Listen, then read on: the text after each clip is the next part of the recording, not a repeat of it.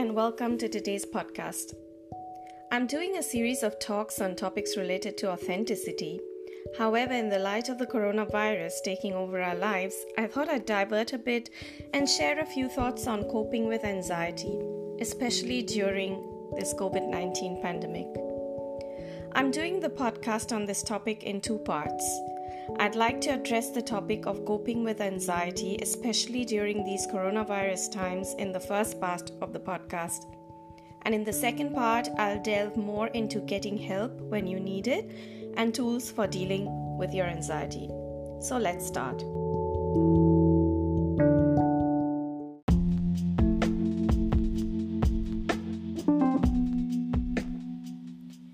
Anxiety is one of the most common forms of mental issues affecting people.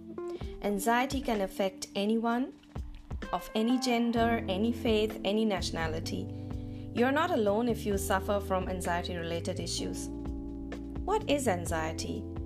The American Psychological Association defines anxiety as an emotion characterized by feelings of tension, worried thoughts, and physical changes like increased blood pressure.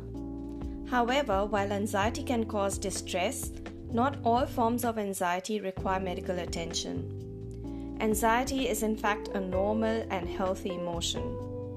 However, it is the severity of this emotion that determines whether someone has anxiety disorder or not. The American Psychological Association describes a person with anxiety disorder as having recurring, intrusive thoughts or concerns. Once anxiety reaches this stage of a disorder, it can interfere with daily function. According to Our World in Data, 284 million people worldwide suffered from anxiety disorders in 2017, which was way before the pandemic actually. And out of this, 2.8% were males and 4.7% were females.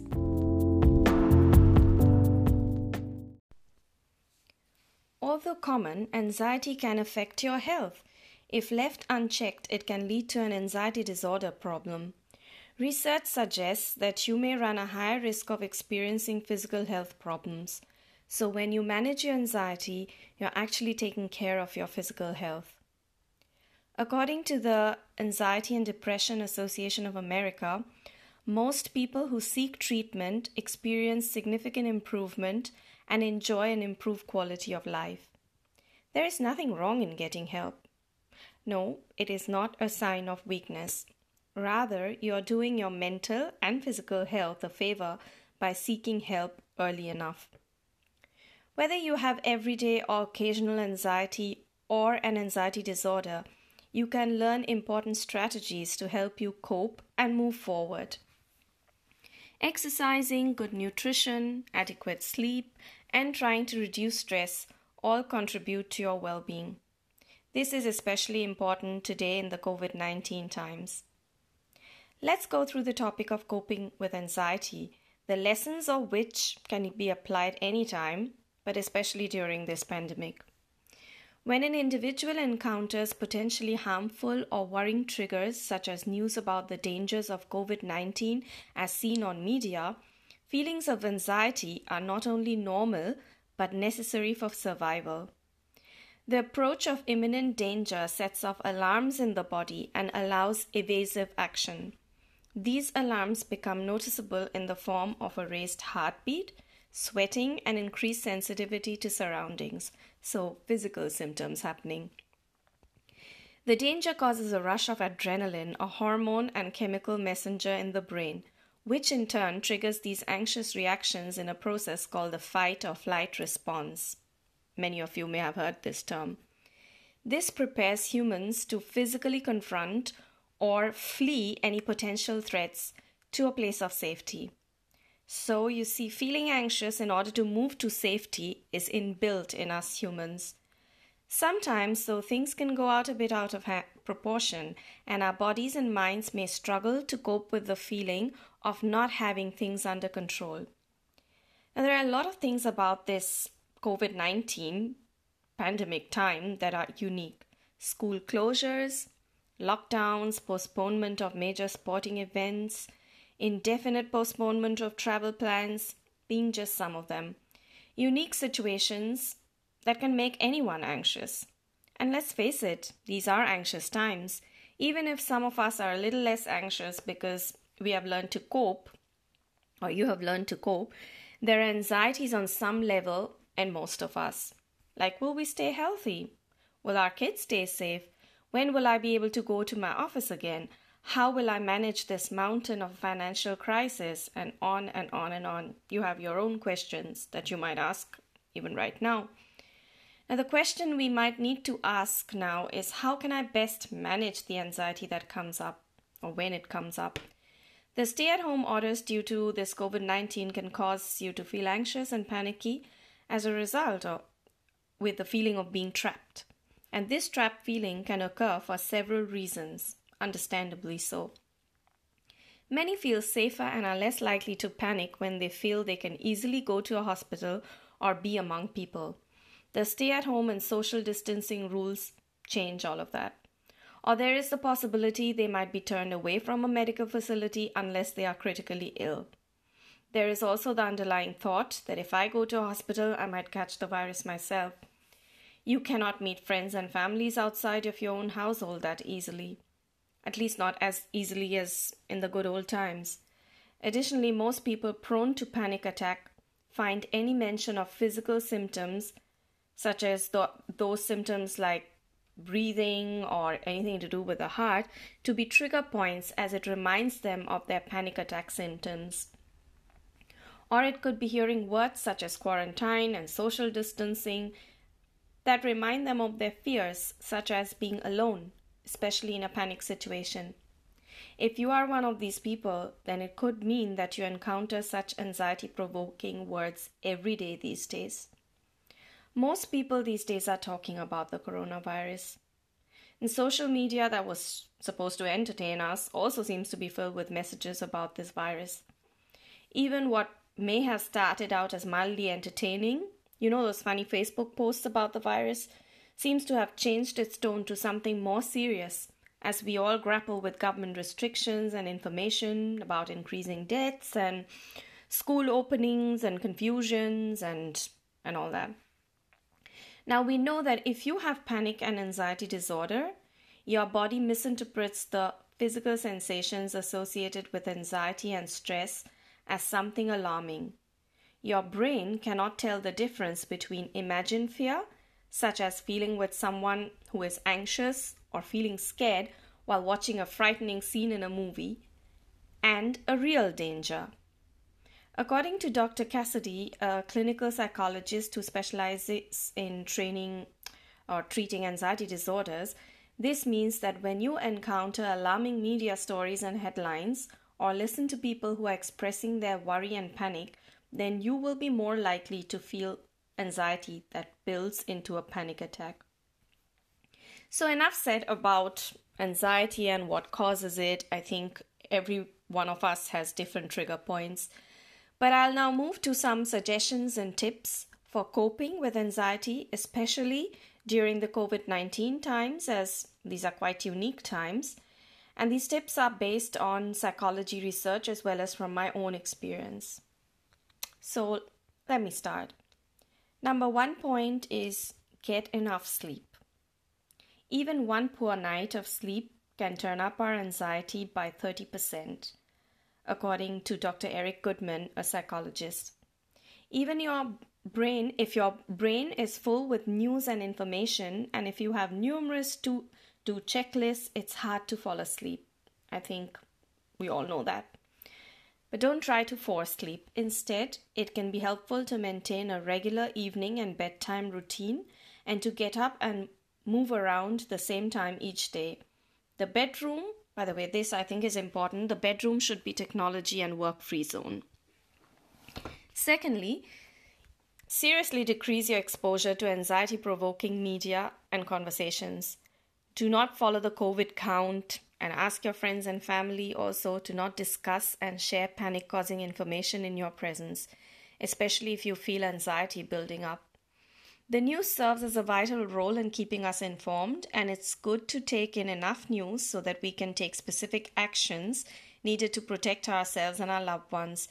However, overexposure to news or doing excess research on virus-related factors can cause our nervous systems to rev up and the body to go into a fight or flight anxiety-causing mode. Then thirdly, live a slow life and actively take time to do things that calm the nervous system. Could be prayer, diaphragmatic breathing, listening to relaxing music, reading books that are totally unrelated to trigger topics, and whatever helps you to calm down. Be intentional about this slow living. Fourth point, when you feel a panic attack coming, breathe slowly and gently through your nose while keeping your mouth closed to begin with.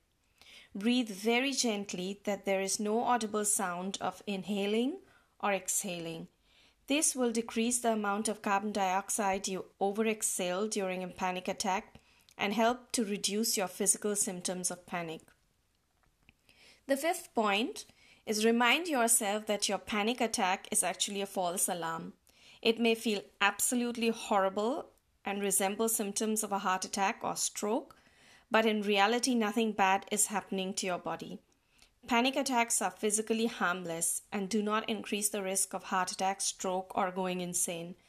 So remind yourself, this too shall pass. Breathe, think of calm and good things, and gently let the panic pass. I'm talking about when you actually go through a panic attack. Now, the sixth point is take care of the physical symptoms of anxiety. Take care of your breathing. We feel more relaxed when we allow breathing to flow in and out more slowly and evenly. Actually, even when we don't suffer anxiety, it's a good habit. Breathe in for a count of 4 to 6 and out for a count of 6 to 8. There are many wonderful breathing apps and videos that can help train more optimal breathing patterns. Relax your tense muscles. Are you struggling with anxiety in your feet, like tightening, fidgeting, or bracing? Relax those muscles. How about the tightness in your calves and upper legs? Ease up your body's tension there.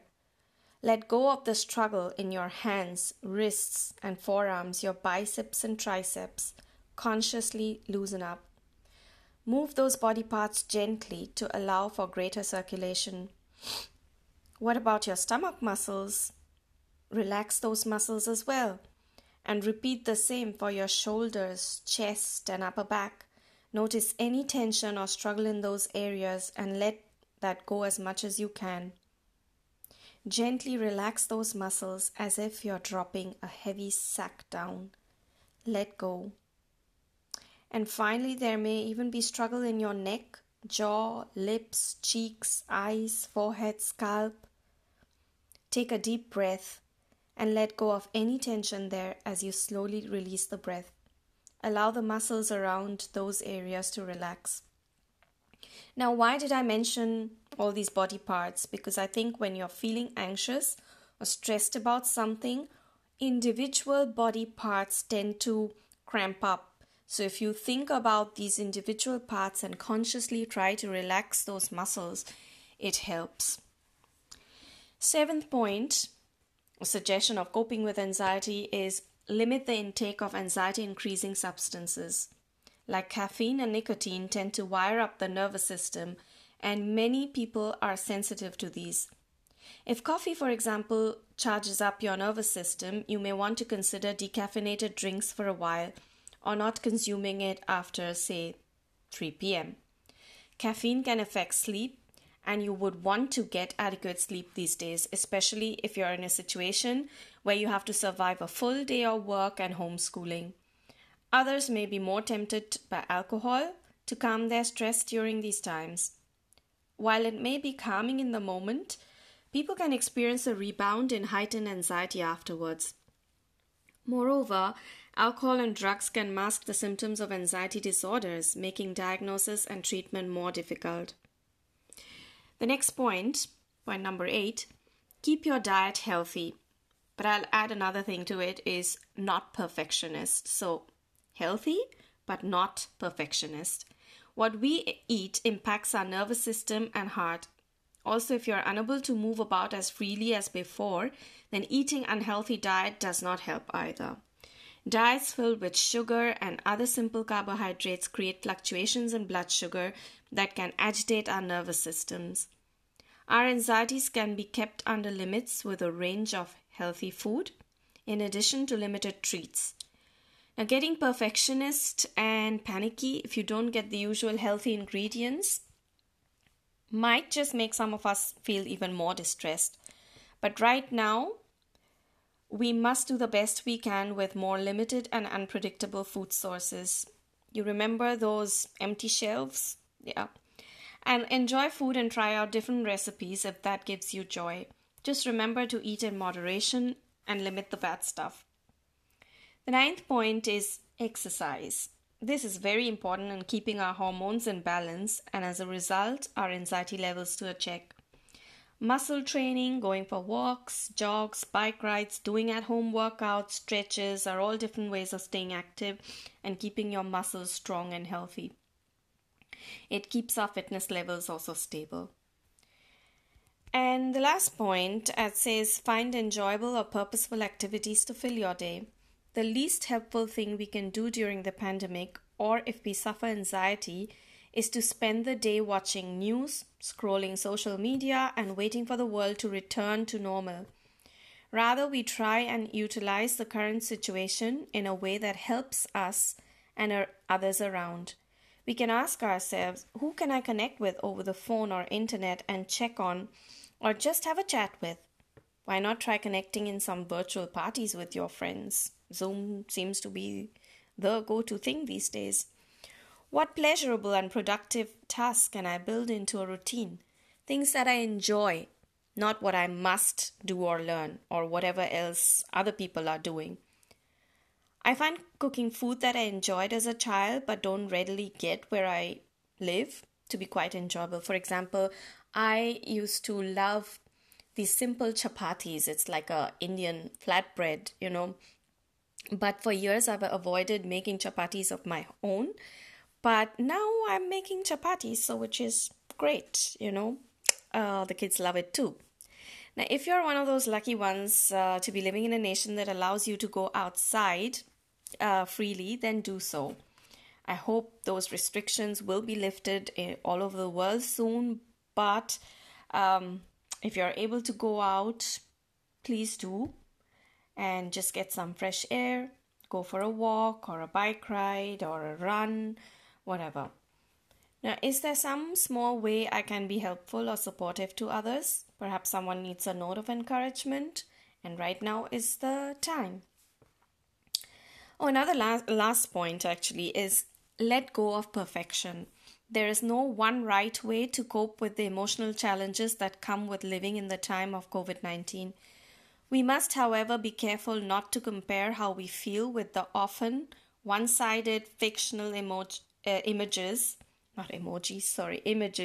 posted on social media of people coping perfectly. Instead, we can allow ourselves to aspire to good enough for now. Trying to master the art of living in lockdown perfectly is only likely to cause more stress and anxiety. So those are some points that we can all apply in our daily life in these situations with restrictions on our normal way of living.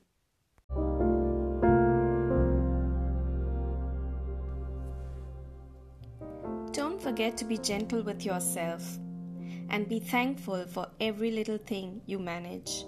Your world has changed. Maybe you see many positive things coming out of this change, or maybe not. But change has happened. And with any change, it takes time to adjust. Remember that.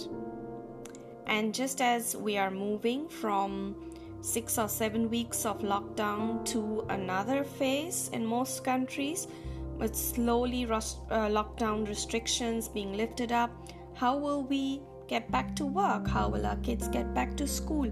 How will our life look like? That might also cause some of us to worry. But be gentle with yourself. Change takes time, or it takes time to adjust to any change. Remember that. Thank you for joining me. My next podcast will be on the help that's available for coping with anxiety. Bye for now.